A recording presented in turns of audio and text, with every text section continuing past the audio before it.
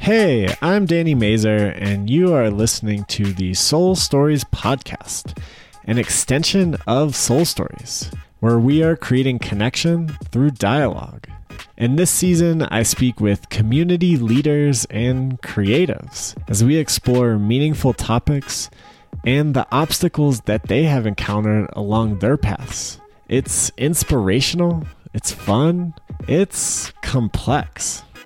Delia is an artist and co-founder of Stained Arts. One of Delia's superpowers is being comfortable with quiet, both by herself and with others.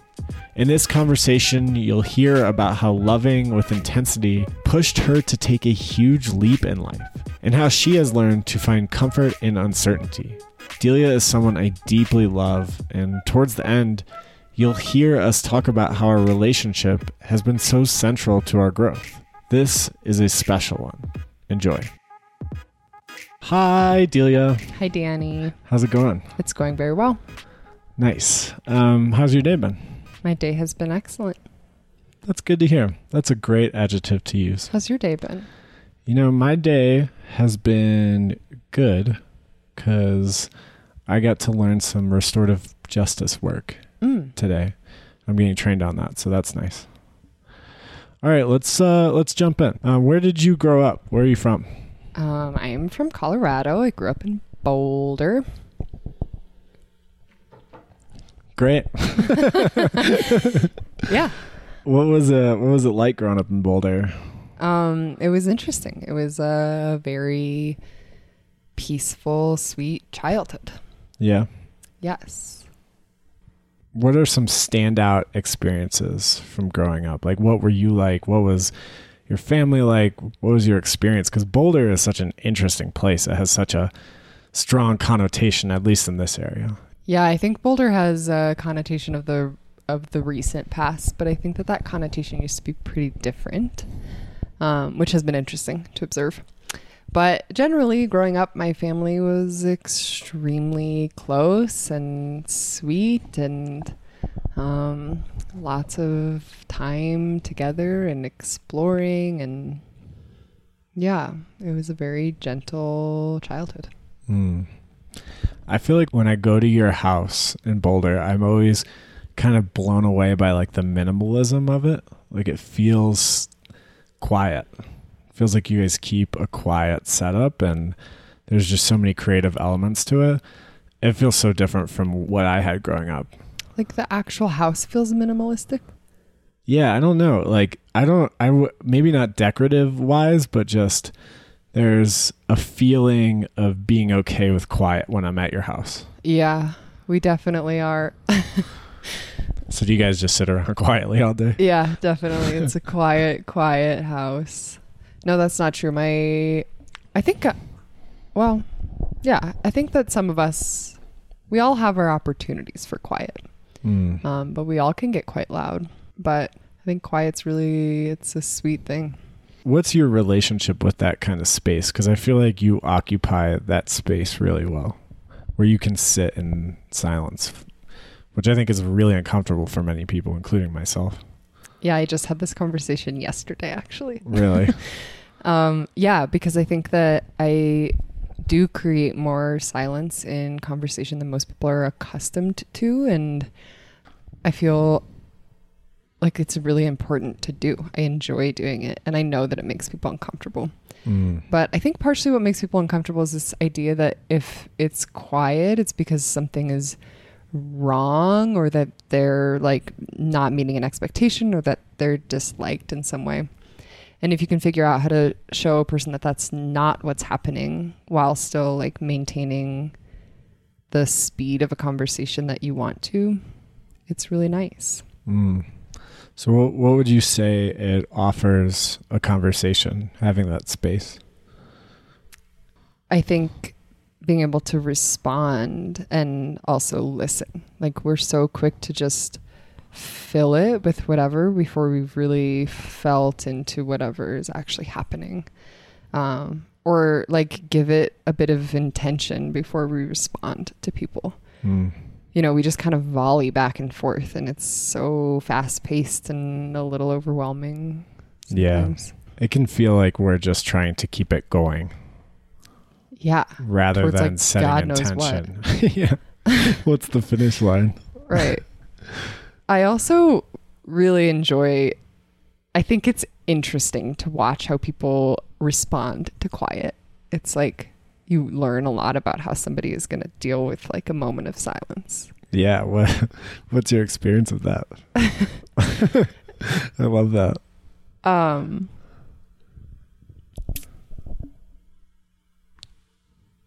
Oh, yeah. Okay. Yeah. Well, a lot. Varied. It's varied. I think that there are some people who I have observed who just fill it. They just babble, and it almost feels like insanity. Like, you are just talking. Why are you telling me about this? Why? It doesn't matter, you know? Yeah. It probably speeds up their heart rate. Right. It feels like anxiety, like coming right out their mouth. Yeah. And other people, I feel like, get kind of miffed at the whole thing and maybe a little standoffish or I don't know. It's all sorts of reactions. It's pretty interesting. For me, when I was first adapting to this in our conversations, I remember being like, what is she thinking or feeling? Like, I feel like I have to know it. Like, I like wanted to like pry. Like, I wanted to like get to know what was going on in your head, and until I just like kind of let it go. I was like, oh, this is kind of how Delia operates. Some people do pry, which is almost the funniest. I tried, but you can keep people out pretty good, you know? Like, I feel like when I talk to people, when I describe you to people, I'll say she will always intentionally say what she wants to say. Like, I think when I say things, sometimes I say things I don't want to say because I just keep talking. Mm. And I feel like every word that comes out of your mouth feels like a choice. Like you made that choice to say that thing. Sometimes. Yeah. Sometimes. Not always, though. I don't think always. I think it depends on the context and the tone of the conversation. For sure. I'm curious how this applies to your art.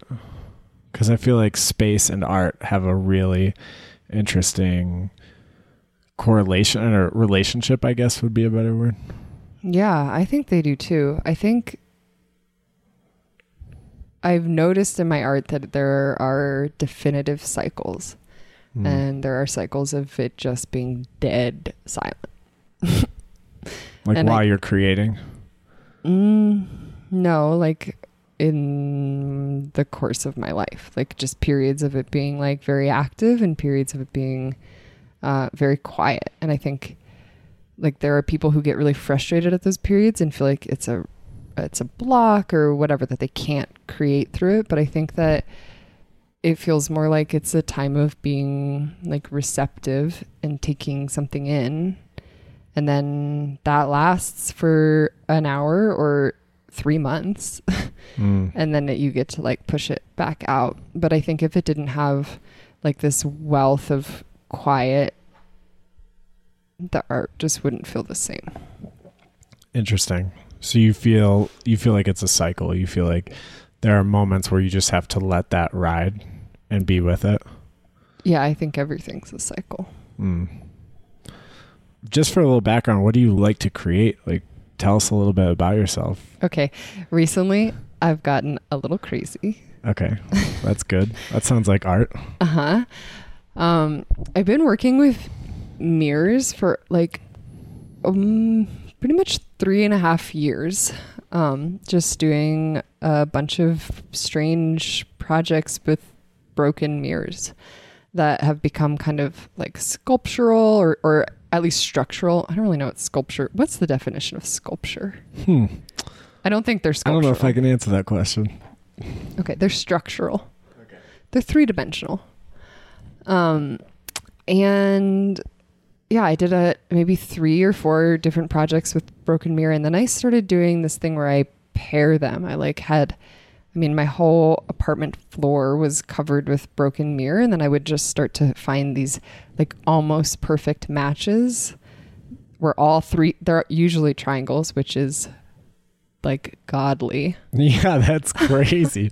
That's like some biblical shit. It is some biblical shit. They're triangles. They match in these incredible ways. There's like some like serious like eroticism to the way that they fit together so almost perfectly. And even when they're not perfect, there's like something stunning to me about the mismatch. Why is that erotic? I don't know. I think because no, this is not an actual reason. But this is what you feel or think. Yes. I think the matching process takes so long, and you have to like really sift and be patient and be looking for things that you don't know you're looking for, and be like open to finding whatever it is that you find. And then when they fit, there's just something of like a like feeling of being found type thing, you know. And you associate that with eroticism. Yeah, I think eroticism feels like absolute presence and like connectedness to like energy or the world or another human or whatever. It's like being totally embodied in that state, and it's a sense of foundness, I think. What an interesting way to look at eroticism. Because, I mean, you could just think of eroticism as like lust, passion. No, that's pornography. That's pornography. Cool. So, yeah. So tell us about, so you're finding these triangles, right, and you're creating these structures. Okay. So like a year and a half ago, I started pairing them, and I just had like jars of glued together pairs. So they're two-sided back-to-back mirrors basically. And then right before our last liminal event, the day before, tell us about liminal. Liminal is this really lovely, very dear project that Danny and I have been working on for 2 years. Yeah. It's a twice annual storytelling event that happens at the Mercury. It's just lovely. It's a lot of work, but it's beautiful. So sweet. Oh, it's so intense and transformational. I love it. The stories are so beautiful and deep. Yes. Yeah. And really, I mean, the storytellers are great, but more than anything, I think it's working with you and figuring out partnership and how to like have creative voice together that has been so cool. Yeah, there's something, and I want to talk about this a little later, but there's something about the way we work together that is, it's really, really magical. Mm-hmm. So it's the day before liminal. Okay, so liminal's magical and all, but events are also anxiety inducing. Yes. So it's the day before liminal. I'm feeling very anxious. I can't seem to do anything. And I just started making these like hangings in my bedroom of red thread and these mirrors, and it's gotten almost out of control. My bedroom is filled with thread and mirrors now. Like little shards hanging from the end, right? Yes. They're like death, grief, love, play mirrors. Yeah, what does that mean? I mean, okay. It's so funny to be, I also write poetry, and I feel like very wary of symbolism. Like I think it's like often so poorly done and such a bunch of bullshit. Yeah. And also sometimes amazing. Yeah. That's like the rest of life. Uh-huh. Yes.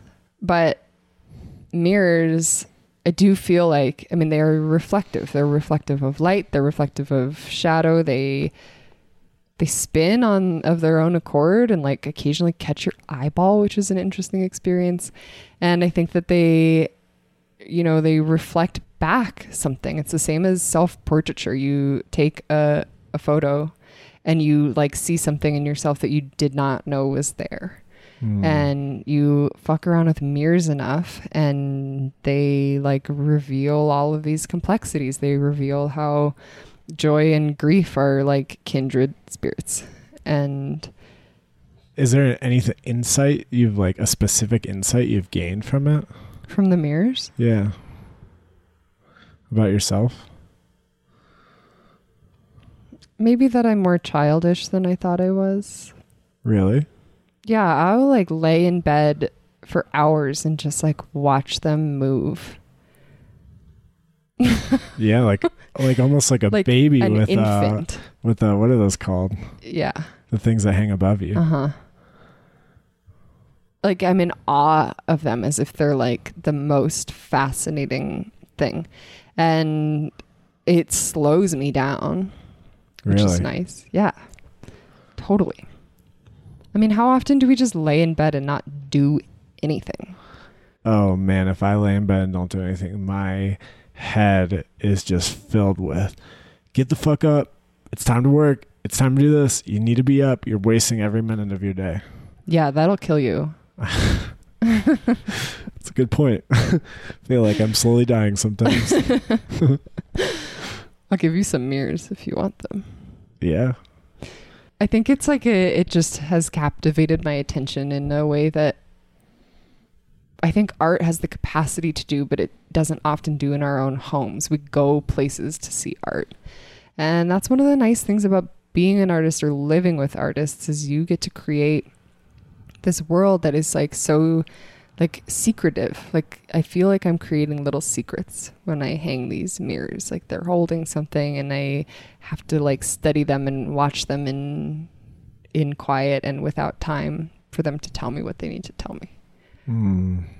Maybe I've gotten a little crazy. Yeah, that's cool though.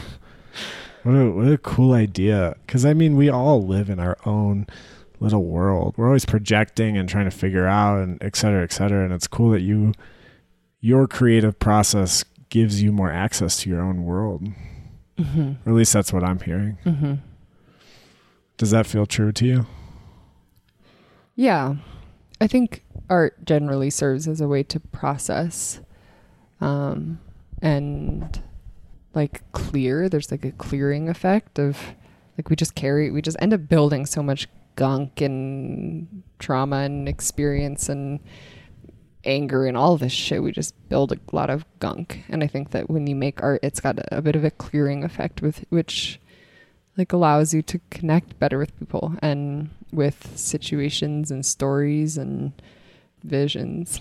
I appreciate that description because I hear a lot of language around art being transformative. Mm-hmm. And I know it has a profound effect in my life, especially music, but I don't think it's often articulated, like the subtleties of it and the nuances. Yeah. Have you felt that has been transformative for your life, or have you felt that the lack of it has had a negative impact on your life? The lack of what? Like periods of time where maybe you've fallen away from your art. I think when I'm in them, and less so now, but when I've been in them, it's been difficult to allow periods of like a lack of making. For sure. You're like, you start to question if you're even an artist. Like you question all of these things. It's like you lose all of your validity as a human being. But I think big claim. I think it's how it feels. I think it really can feel that way, especially when you're not like centered in yourself as an artist and you're looking to all of these external things. You're looking to see like how many projects did I complete this year, and am I like actively working on things? When you don't have a good barometer, it's easy to feel that way. So have you been in mindsets where it feels more quantity than quality? Like where you're more achievement focused rather than... I think with writing, yeah. Interesting. And not so much, well, yeah, definitely. So you feel like when you're in like a slow pace of just being in your art, you're more connected to yourself? Definitely. What are other things that like connect you to yourself?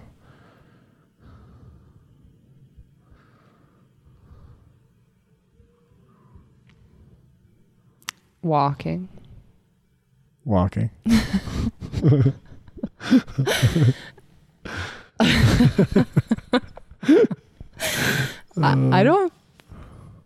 don't feel so disconnected. Like I think most things that I do, I end up being able to feel pretty like in my body and in the moment with them. partially because of how I've built my life. Like I don't work for other people and I don't tend to do things that I don't want to do. And it's like pretty easy for me to continually touch base with where I'm at and then just move from there. I feel like you live a really courageous lifestyle in that. Like not having a job where you're just income is what you mean. Income. Yeah. I was like, how do I even frame this without this being offensive? I already got there. Yeah. Without having I have a salary, consistent income. I know exactly what I'm going to get every week. What has been that for you? Like, why did you, first, can you give background on what those choices were and why you made those choices? I think people hate it when I say this, but I'm going to say it anyway. Yeah. That's what we're all about at Soul Stories. Well, I think it's going to be in a different direction. That's all right. Great. Sometimes I feel like I've never made a decision in my life. Okay, yeah. I just talked about on another podcast, if you're listening, if you want to listen to Jackson's episode, we talk about whether free will exists. I've had that conversation with Jackson before. I could see that happening. Yeah, I think that things just happen in my life. And sometimes I feel like I'm approaching a decision, but when it actually when I've actually moved into it, there is no decision. I feel like I am just in a current and it's just happening. And sometimes I'm like, ooh, it looks like that's going to split up there. And which way am I going to go? And then I'm like, oh, you don't have a choice here. You're going that direction. Yeah, you're definitely going left. So yeah, I don't feel like it was necessarily a choice.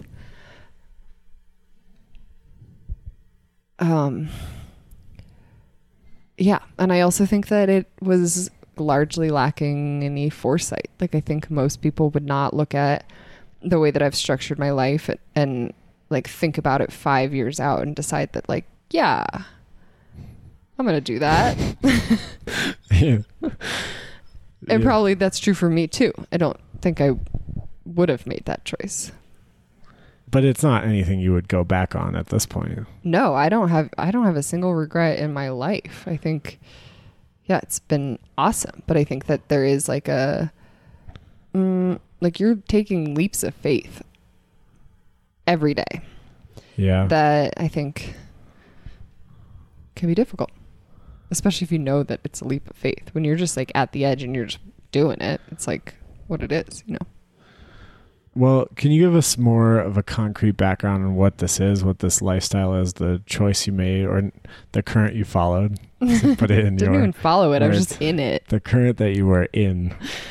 So a little over 4 years ago, well, actually, almost exactly 5 years ago, I produced on October 5th, I produced the first little zine that I ever made. I was in college and I put together this art and writing zine. And we had a release party, and at that moment, as I was getting ready to do this event, I don't think I had ever one time in my life stood in front of a microphone before, ever. And I suddenly had a room packed with people, and I was about to stand in front of a microphone and introduce this project that I had brought to life and all of the people who had become a part of it, and have some people perform and introduce all of them, and, just suddenly run an event. Yeah, I'm in it. Yeah. So I did this little zine for a while, and what was the zine called? It was called Coin Operated. It was about feminism. Nice. Yeah, it was there was great art in it. It was much less about the art and much more about providing a platform for people to rail. Yeah. Which is cool. I mean, it was really fun. It was sweet. During that time, I met Mr. Noah Kaplan, and he and I just got kind of dreamy and decided it would be a great idea to start a visual and literary art journal, basically. And that started a whole lot of things. That's What's how I that know journal you. called? That journal is called Stained Magazine. Nice. Yes. So we published, actually before we even published the magazine, we had started running events in Denver, and all kind of with the focus of providing opportunities and audiences for emerging artists to do their thing. So we released our first print magazine and also started a bunch of events and have been doing that for 4 years. Yeah, which has been like deeply wonderful and so expansive, and similar to the first ever release party that I had for my zine. Pretty much everything that I've started with it, I never wanted to do and did not ever think I would do. Really? Oh, yeah. I mean, now I run events. Yeah, that's fair. And I get up on stages and talk to people, and I talk about money and the arts. Yeah. I talk about myself. It's all of these things that I'm like, if I had looked at it on a job description, like, no way. Yeah. And you're creating this job for yourself. Right. Currents. And it's been like pretty all consuming. I think pretty much my whole community is a part of this. And, you know, I've worked outside jobs for a while, and now I don't. I haven't for over a year, and it's risky for sure. It's like every day. It's a leap of faith. I remember when you were going to make this decision to leave the coffee shop and go full on Stained. And I remember hanging out with you. Do you remember going to play basketball over by Sloan's Lake? When I almost bought that RV. When you almost bought the RV. That's a really monumental day in our friendship to me for some reason. I can't quite put my finger on it. It feels like a big day for me, at least. I think it's because you did take such a leap of faith. It was something, I think at the time I was nervous about for you, maybe even jealous, like, whoa, like I can't believe she is willing to do this, like to like really jump off the cliff. What has the leap of faith done for your life? What has it done for the people around you? I don't know. Yeah. That's a great question. My instinct was to say that it's fucked it all up. Yeah, say it. My life. But I don't think that's true. I think that it has it has put a pressure on, for sure. It has made me like pretty loudly identify to myself what my purpose is and what I'm driving towards, and it's initiated so much work on my own shit. Like I've had a really difficult time with money things, and in the past 10 months or so, like I have worked through so much of my own like self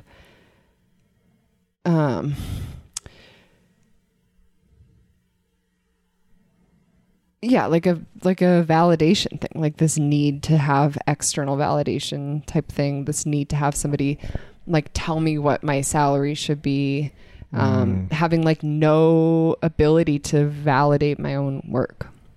It's pretty much where I started like a year ago. It's feeling like you couldn't validate your own work. Or yeah, it was like, who am I to get a salary doing what I love doing? Interesting. Like you felt undeserving of it.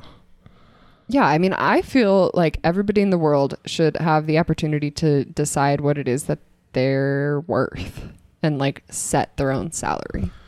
It is very difficult. Yeah.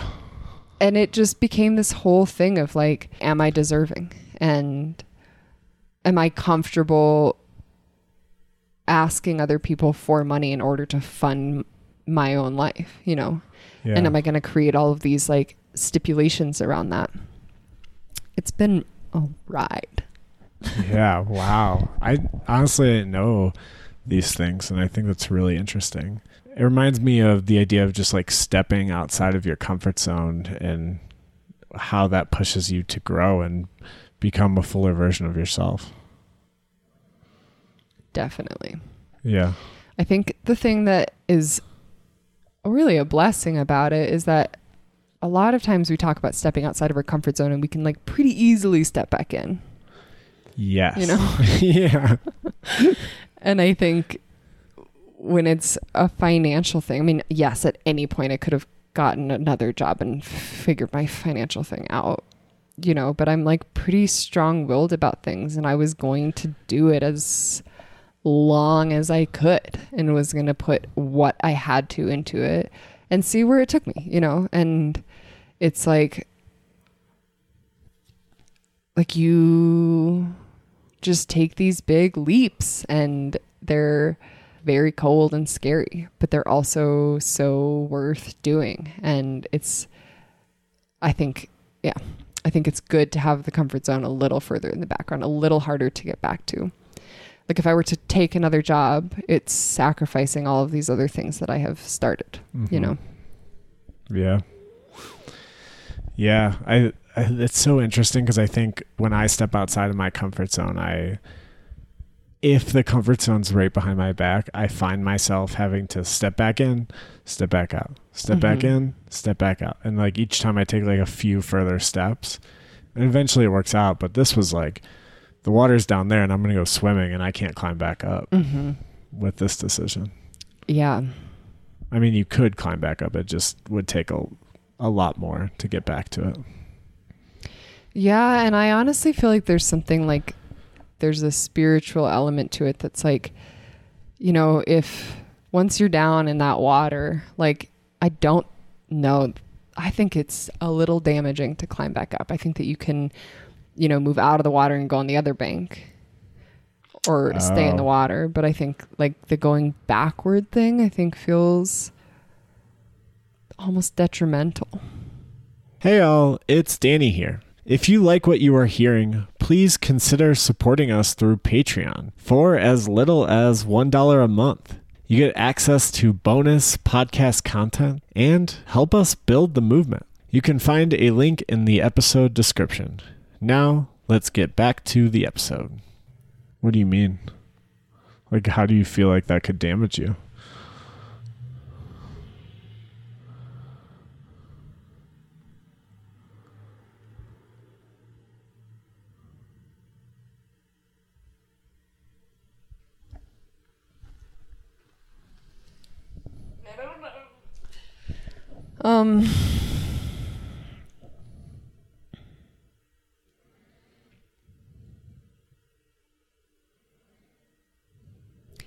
I think that I have always been I have no idea if this is ever going to connect back. Great. Okay. Let's keep moving. Swimming through the waters, following the currents. So many water metaphors today. I think that I've always been somebody who loves really hard. Like I just love hard. It's not possible for me not to. I'm like pretty intense about things and not necessarily all in. Like I'm grounded and centered, but I just love hard. And I think like having gone all in on this project, it's like you just can't really then like step halfway back. You know, like you can take it to the end of its road, but you have to be fully in. Like you have to be just all in on it. And you don't know where it's going to go or what, you know, what's going to happen with it or like what your needs will be and how those will shift. And again, everything has its cycle. And I think that things like come to their natural end of the cycle. And so it's not about like a hard-headedness of like, I said I would do this thing and I'm going to do it until I die. But I do think that there's something of like loving very fully. And when you're in it, like being fully in it. Like 100% committed. Yeah. And devoted and just adoring every part of it. And, you know, when like the like death part of the life circle has come around, understanding that and moving into it. But until it's there, be in it, you know? Yeah. That's been something I've struggled with definitely most of my life. Is like I tend to waffle. I tend to be in then out, in then out, in then out until I'm all the way in. And I've only learned how to be all the way in within the last couple of years. But I can definitely relate to that being damaging. It's damaging to the project I'm working on, or damaging to the person I'm with, or damaging to myself, because it's like creating this like whirlwind and distraction from actually doing what I love or being with who I want to be with. Yeah, I have closed down a number of projects in my lifetime. And it's interesting, like, again, I just don't feel like I make choices. But like when they come to the point that I'm like, oh, I'm done here, I'm walking away. It's like, I feel like I am able to walk away knowing that I did what I needed to do with it, that I wasn't timid about it. I was like going to do what I had to do and put it all out there. And like I used to make these earrings and I would sell them. They actually sold decently well. I bet. But at some point I was just like, oh, I'm completely done with this project. And it was nice to walk away from it and feel like I no longer had these like strings of like hope or ownership or like a want for it to have become something that it never did. It just was like, that was such a uninformative experience. And I'm so glad that I did that. And uninformative. Huh? Uninformative experience? And informative. Oh, I was like, oh, interesting take on that. That'd be fun.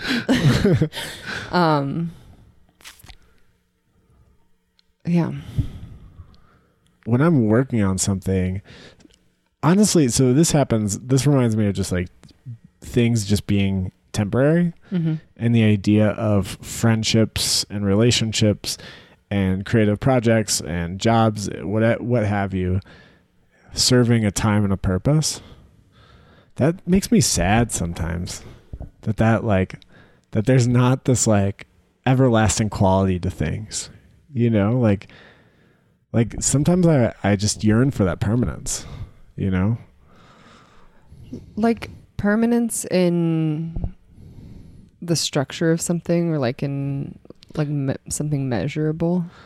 I think about friendships that I've been in, and when I've been deep in them and so happy to be in them and so excited to see that person or whatever.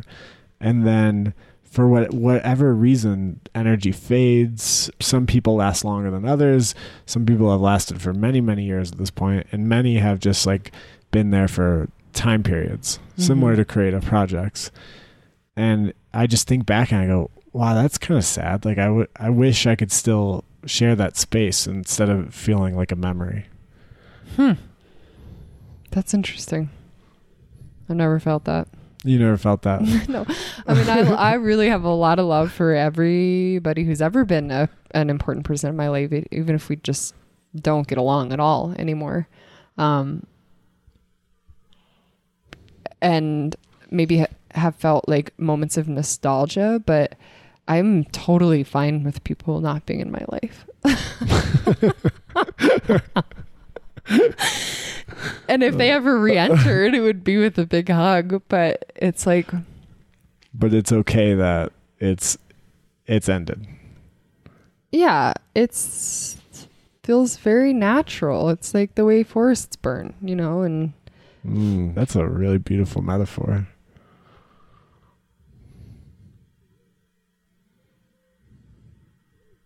Sorry if anybody's listening who I don't talk to anymore. Yeah, I actually had that thought. I was like, I wonder if somebody that you're not friends with anymore is listening. But it was, you know, you said you'd give him a hug, so. Definitely. If you're listening, Delia owes you a hug. I don't owe anybody a hug. Oh, man. That's hilarious. I guess not hilarious. Maybe that was mildly funny. You know, I got to be careful about how I define hilarious. Oh, is that something that you struggle with? I say hilarious. I just say like the biggest thing. I do too. In reaction to most things, you know? Yes. Noah calls me on that. all the time. Really? Yes. Actually, that's almost what I thought of when you said that every word that I choose is like I've chosen it, because everything that I talk about is in extremes. Oh, interesting. I don't know why. It's because I do know why. I think that we're all afraid that we're not going to be taken seriously. We're all like, nobody's going to pay attention to me if I don't let them know how bad this headache is. Well, you're funny with that, because in my experience of you, you'll just be like hanging out, chill, quiet, talking, and then like all of a sudden you'll be like, this fucking headache, and it'll like come out of nowhere, and I'll be like, whoa, where did the headache come from? And well, sometimes it can be played with. Like, I think that coming from quiet into like shock value is interesting for sure. But when it's everything that, like, at every turn, it's the most extreme, come off it, you know? Yeah. You're not like that, though, in my opinion. I don't know. Sometimes it's hard to tell. When I'm walking by my kids, like the kids I work with, they, you know, they're always like going through things. So I just walk up to them and I'll be like, hey, and I'll like say it really loud at them. Like, I always try to shock them into like being weird, and like also like kind of like flatly saying it while saying it loud. Mm-hmm. And they're always just like, you know, just to like, because I feel like we often, when we're walking around, we get stuck in these mindsets, and it can be helpful to shock the system a little bit. Yeah. Disruption's important. Ugh, it really is. So important. Yeah. Disruption's your word. No. Subvert is your word. I got a lot of words, Danny. Disruption and subvert are the two words I feel like I associate with you. Really? Yeah. Somebody was saying, they're like, I want my project to disrupt. And I was like, you can't say that. That's what Delia says. I didn't say that to them, but like in my head, I was like, don't use that word. That's a lot of people use that word. I know it's really popular, but I just have it such a like, so I like protect it with you. I don't know. Yeah. I don't think I've accomplished it. It's a really ridiculously hard thing to accomplish. Mm-hmm. And that also goes to my take on like social change and stuff. We've really dulled down the definition of social change. We are constantly telling each other how much we've made an impact. You mean as like organizations? Organizations, people working with people in the mental health field that I'm in activist circles.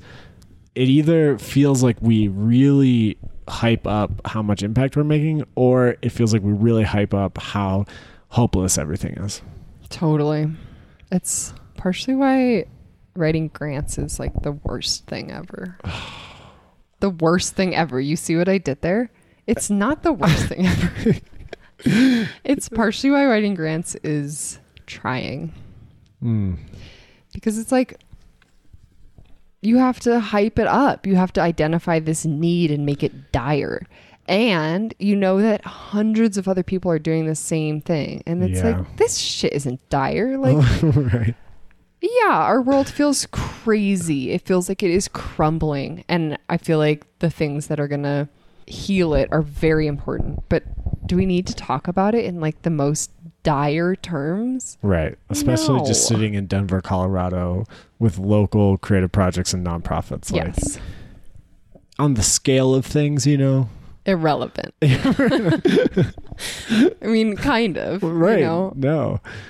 Like, wonderful to participate in and important to the soul. But like, I don't know. It's just strange. It's very strange. I was talking to one of my bosses at work, and I was like, oh yeah, you guys don't need me.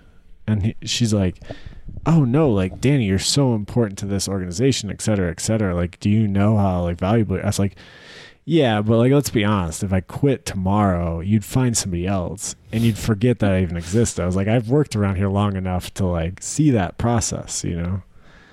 And I don't think we want to admit that, but like, I do think there's a kernel of truth to it. It's like when you're in the role and you're doing the thing, you're making the impact, that's amazing. But like, also, we're just one.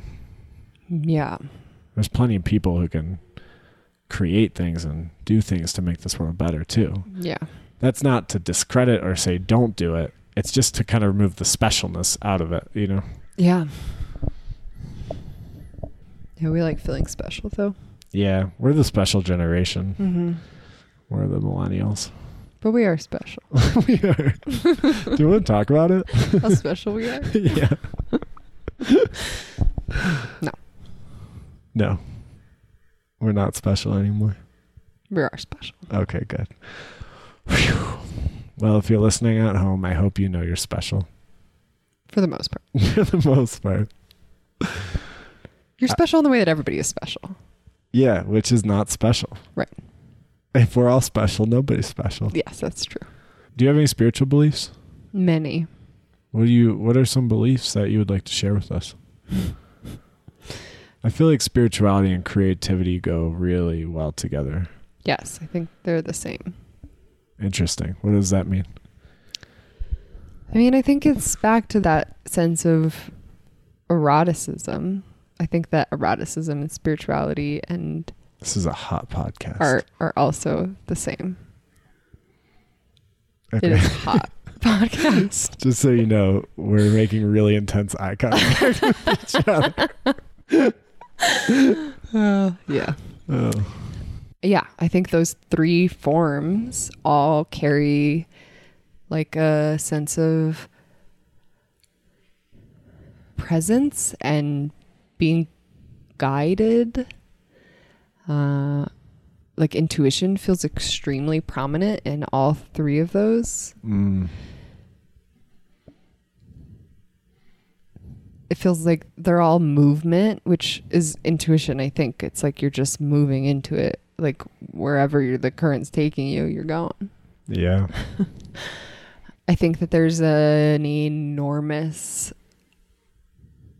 really enormous layer of the unknown that's just laid over all of those things, all of these energies and drives and curiosities that they feel so unknown and unwilling to be pinned down and defined, and kind of are the spine through all of those things. Like they just push it all. Like creativity as like the exploration of the unknown, spirituality as the exploration of unknown. What was the third one? Eroticism. Had you forgotten? No. I never forget that one. I don't know that it's so much the exploration of the unknown. It more feels like the unknown is birthing them. If you're going to engage in any of those acts, if you're going to engage in spirituality or creativity or eroticism, you are like in the realm of the unknown. Like you don't have a choice. That's where you are. That's where they exist. It's like where they're being housed. I wonder if that's why it's so hard to understand them. Yeah, I don't think that they want to be understood. I think if we did, the magic of them would be gone. Spiritual moments feel like synchronicities or moments of incredible clarity or visions. And there are all these things that are like so magical when they happen. You're like, oh my God, how did my brain just imagine this scene? And I suddenly have some clarity on whatever I'm thinking about. And maybe I can't define that, but I know, like I deeply, deeply know something. And the magic and the play of it, of allowing that vision to happen and to be some like unknown knowledge deep within you, is so cool. And if you could learn it, if you were like, well, I saw this vision because of this, this, and this, and like this, and this force, and therefore this needs to happen. Like fucking boring. We wouldn't care about that. We wouldn't even listen to it. I mean, that sounds like things. Every religion though. Well, yeah, I don't believe in religion. Yeah. Fucking boring can be used, you know? Yeah. I think fucking boring in regards to religion, I think when it's dogmatic and it doesn't allow for mystery. I think so too. I think when you are not asking questions, I don't really know what the hell you're doing if you're not asking questions, actually. Like confused. Yeah. And then not to say that you need to be like in a place of like strife and uncertainty, but I think you have to be curious. Like there has to be some, like I want to want to ask about what life is and what I want to ask those things. I don't want to be told it. It's boring. I won't listen to you, you know? Yeah. Like ask them as in just ask them, or ask them with like the inclination to explore, or just to like meditate on it. Yeah. I think, but just having the permission to ask. There's so many religions that are just like, well, this is the way it is because this is the way it is. Yeah. And that's confounding to me. I don't know how anybody authentically buys into that. I'm like, if you didn't figure it out for yourself, what the hell are you doing? Well, do you think they're afraid? Yeah, everybody's afraid. Yeah. I mean, when I get in those places of wanting answers, I feel like I'm afraid. We're all afraid, for sure. How do you deal with that, like existential fear? Can you ask me a smaller question? Yeah, that's a big question. How do you deal with the moments where you want certainty, even though like it's clear that you formed a belief in trying to be in uncertainty?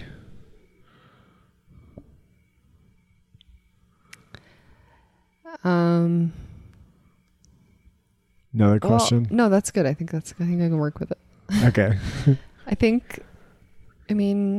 I still feel like a sapling. I'm learning a lot.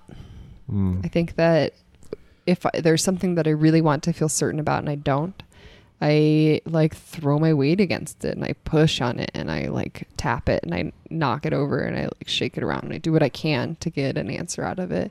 And I think I ultimately come to this place of, it's just like a humbling experience to try to demand something that's not going to give over to you. And then it just becomes like breath. At some point, you're just like, you've worked really hard at something and you've beaten your fists against it and you're breathing hard. And then it's like, oh, damn, like I just have to sit here and breathe. I just have to breathe and trust that what I need to know, I know. And what I don't know, I'll know when I need to know it. Felt like you were just talking about letting go. I've never said that. I put those words in your mouth. I do think that there's a letting go. It's like a demanding of something and then a recognition that like you're not going to be given that just because you fucking threw your foot around, By threw your foot around, I mean like stomped the ground. Yeah, like a tantrum almost. Yeah, sure. Throwing your foot around sounded like dancing, jigs, Irish jigs. Yeah, that could be Irish jigs. Sure. There is a letting go. There's a release of control of it, of just saying like, okay, I don't have an answer to this. Is it worth pursuing anyway? Am I going to be able to keep living in the world without knowing this one thing? Like, can I find calm and peace in that? Can I just be all right with it? Can I step into that unknown and like see where the waters go? Yeah, I know the feeling of like thrashing for myself, and it can be a really brutal process and hard to know that you're in it sometimes, and hard to be like reflective enough to be like, oh wow, I'm kind of throwing a tantrum in a way. I need to take a step back for a moment, even though I think the process of going through that is important. How do you figure out when you're in that? Like, how do I know that that's what I'm doing? Yeah. When you need, it's similar to what we were talking about, I'm connecting it to how you took this leap of faith, right? To let go of a consistent, secure income, to pursue your art, to pursue Stained. There's like this letting go process to jump into the leap of faith. And I feel like the thrashing happens right before the leap of faith. Yeah, I think when you're resisting in that way, you're out of rhythm. And I think like sometimes you don't realize that you're out of rhythm, but I think for the most part, like everything is just off kilter. If you're not beating with it, you're beating against it. And I don't know, rhythms are so felt. They're like so in our bones. Like when we're in, I think when you're out of the current or you're out of the rhythm, like you can be so distracted by whatever you're thrashing against, but like everything else in your body knows that you're out of the rhythm. And pretty quickly it's going to enter your brain and you're going to be like, oh, I'm out of the rhythm. Like I gotta re-enter here. Yeah. And so does it require then like an awareness of your body? Yes. Because that's something I think that's a skill. Developing, at least for me, it's been a skill to listen to my body. It's taken many years to learn how to. Yeah, I think we're born with it and then it's pretty quickly whipped away from us. Yeah. I can think about like being 23 and just like consuming so much candy. Ooh, yeah. And being like saying to people like, yeah, I'm just not aware of my body. I just like don't know. And like I could not even imagine saying that right now. Like I feel like I'm so in tune with my body now. Yeah. I do too. But it definitely, like, I think you have to, like, something's got to fuck you up a little bit in order for you to get, because it takes work to reconnect. It's emotional. It's pretty uncomfortable. And it can lead you to make decisions that are not necessarily accepted by society, I think. Because if you're just up here cerebral, or you're just in your head, or you're just listening to the outside, then you at least can belong to this greater society we hope to belong to, you know? Yeah. Yes. I think maybe that's why, like, it almost feels like it can't be a decision, but something that you can't not do, something that you absolutely have to do, because people do not like it. And you have to be so sure of what you've done for yourself, for your dreams, for your vision, that it does not matter what people are going to say about it. Yeah. And yeah, you have to be in your body in order to be in that place of like, this is what needs to happen, like to access that knowing. What does it feel like when you get to that? Like, what's the positive feelings you have when you can step into that place? I think when I'm not in that place, I feel like everything is jammed up. Like everything's just jammy. Like I can't do anything.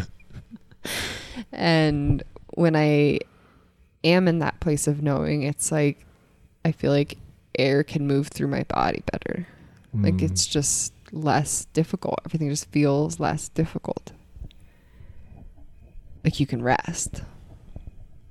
I think I would agree with that. I was just talking to Chelsea, who I bring up a lot on this podcast, and she's been on it, about that feeling of like when I'm overthinking and like, am I right? Am I right? Am I wrong? Am I right? Am I, like, simple things can feel so exhausting when I'm just obsessed with external validation or what have you. And when I find moments of letting go, man, I'm just happier, and decisions are so much simpler. That felt so complex for moments. Yeah, I think that I've learned that no matter what you decide to do, there are going to be plenty of people who say that was a horrible decision. Yeah. Yeah. And I think it can be really difficult to be people who are leading, because it's not just your life that you're impacting. You're making a decision that is going to affect whoever else is involved. And yeah, it can be difficult. It's hard not to obsess over it. But I also think that, like, I mean, it matters. Of course it matters. But really, maybe it doesn't. Like, it's just, you're going to make the moves that you make and step into what you step into and then respond from there. And as long as you're able to respond and like look at the consequences and what circumstance you're currently in, you'll be fine. You know? Yeah. Yeah, totally. Like, because we're all flawed. So I'm not. Oh, damn. Wow. Well, we should just stop the podcast. We found Anyways, that wasn't even a good joke. I was like, I feel like I had such a good joke going into that, and then something just like fell out, and I was like, damn, that was not funny, Danny. Oh man, that just made me think about how I think I'm so funny. You are funny, but in like a specific kind of way. That's funny. I think it's interesting because we're all flawed. We don't want to believe that we're flawed. We make a decision that's flawed. It has consequences, and we fight so hard, or whoever, some of us, myself, will fight so hard to maybe cover it up or not respond to it. And it's like, oh, it didn't happen. You know, I've had bosses who like were just like, what? That didn't happen. You know, it's like, wait, that just happened. And when you encounter moments where you do it or somebody else does it and they just respond to it and they just be like, oh, I recognize that and I will shift, or I'm sorry and I will shift, or I'll do this. It's like the most relieving thing in the world. Mm-hmm. It's really beautiful. Mm-hmm. And more rare than you would think, mm-hmm. At least in my experience.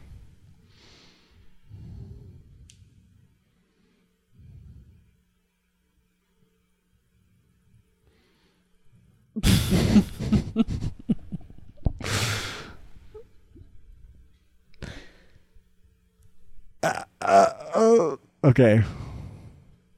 What do I say? Did you want me to respond to that? Only if you had a response. Don't. Great.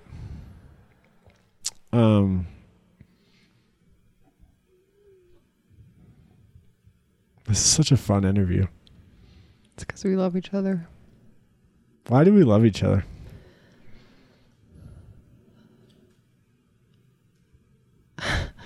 That's not the easiest question to answer. Yeah, that's a real... we could do like a 3-hour podcast on that maybe. Yeah, I mean, why do you love anybody?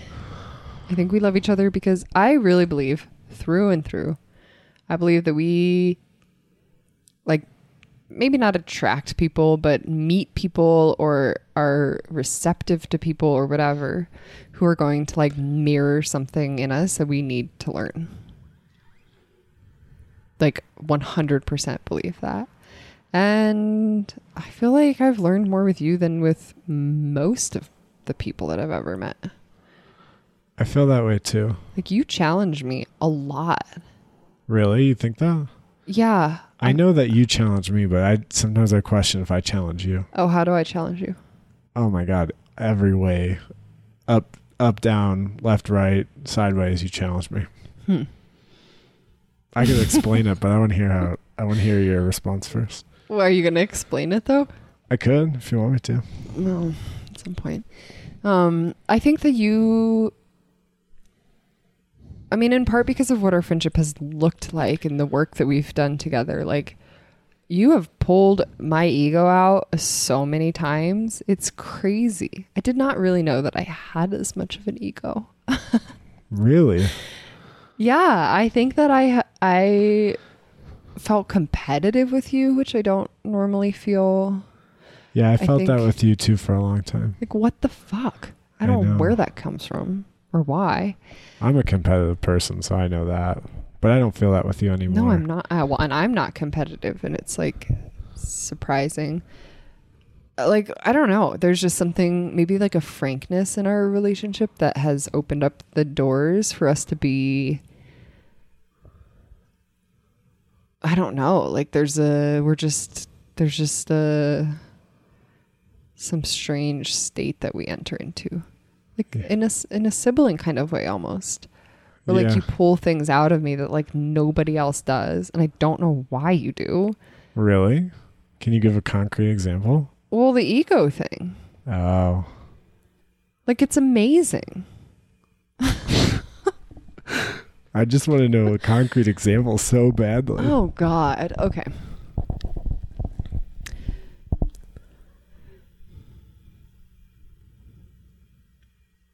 I mean, I can think of so many, and mostly I think that they come down to liminal because it's when we've been the most like in a closed space, like we're going to get to a place together. am not just going to say, well, forget about this. I can just like walk away from this conversation. You know, we're in it. We're both committed to it. It's like, we're just stuck together. But there have been like so many weird moments of like feeling like I have to get ahead of you or something, or like somehow be better than you at it. I felt that with you too. Yeah. Like, why? I don't know. It's weird. I think for a while our organizations were a little too similar, and I felt like this has actually always been well, no. I felt like a scarcity thing. Yeah. You know? And I think it was like, I don't know. I really don't know. But we have a different relationship than I have with anybody. And I think it just brings out like the closer that you are. And given that we both are like holding very dear our own creative projects, it makes things pressurized. Yeah. Well, I think Soul Stories I quit Soul Stories just around the time that our collaboration, or I was just getting back into Soul Stories right around the time our collaboration with Liminal started. And really? Yeah, like it wasn't long after that I came to you being like, hey, I think I found the collaboration that we can do together, and it's a storytelling event. And I don't think that was like very long after Soul Stories just restarted. And Stained was rolling at that time. Stained really, that is when like I felt like you first hit a stride. And I was just kind of blown away by, we've already talked about it, blown away by your willingness to commit, your willingness to love hard on your project and what that looked like and how you would spend. Like I remember at that time, if I spent like an hour after work, I'd complain about it or something, And I remember just like witnessing you and watching you work for 3, 4, 5 hours into the night, and on like your off days and knowing that you had 7 days a week of working. And I was like, in my heart, I was like, I want that so bad. I want what she has. I want that like willingness to not be pushed around like the wind. Like I want that like willingness to fly into the storm and just go after it. And I didn't have it at that time. And our relationship has pushed me. Like now I feel like rock solid. Like, and I feel like I can work hours and chase this dream and not worry about it, not complain and feel so good in it. And I don't think I'd be at this place if I hadn't met you or joined our partnership/friendship. So yeah, I mean, I credit you a lot with what's happening for Soul Stories and with Soul Stories, just your inspiration. And if anybody has watched Dragon Ball Z and knows the characters Vegeta and Goku, that's how I feel me and Delia are for each other. Sometimes, which one am I? Sometimes I'm Vegeta and she's Goku. Sometimes Vegeta. That is not its name. Yeah, they're all based on like vegetables, I think. Like Piccolo, Gohan, and anyways. Yeah, but Vegeta is... I can't. You want this metaphor? I want to go into this metaphor. Go ahead. Vegeta is like ego-driven and jealous and very strong, but like follows the want to be the better of the two. And Goku is like a symbol of like Zen almost. Like he's kind of lazy sometimes, but he like also is just riding what's happening, and he's only fighting to be stronger within himself. And so it's like it's and he's like happy-go-lucky, and Vegeta's like brooding, And I feel like I felt me and you both enter both characters in our partnership at different times. Yeah, I don't know what Dragon Ball is, but yes, I agree with you. I do, and I think I mean I more than ever, I just believe in cycles. I really do, and I feel like you and I have entered into this really nice one that can be difficult sometimes, but I do think that we shoulder each other at different points, and like one of us is always going to be calm. Yeah. And often both of us are, and that's really nice. And Yeah. often one of us is like fucking pinging off the walls. And it's nice that one in this partnership is always stable and can be like, you know, these are our values and this is why we're here. This is why we love each other. Yeah. That's really sweet. I mean, I think without that, like, there's no way. No, there's no way. I was just thinking about, I was texting you. I was like, have you responded to those 2 storytellers yet? Like 3 days in a row. I was like panicking over like the smallest thing. And you're just like, yeah, it's an email response. We're fine. And I was like, oh yeah, that's true. Yeah. That's cool. I appreciate reflecting on that. And it feels nice to just like name it and own it and space together, you know? Kind of makes me feel closer to you. Cool. Well, this feels good. Is there anything you want to say as we wrap up? No, that was really sweet. Thanks, Danny. Yeah, thank you, Delia. Thank you for taking the time to listen to the Soul Stories podcast. These conversations are very special to me. After each one, I feel more connected to myself and the community our team is building. I hope you are able to walk out with something for your own life and the journey you are on. I would love and greatly appreciate if you could leave a review or share this episode with someone you care about. It all helps Soul Stories grow and make the impact we hope to make. Until next time, this is Danny signing off.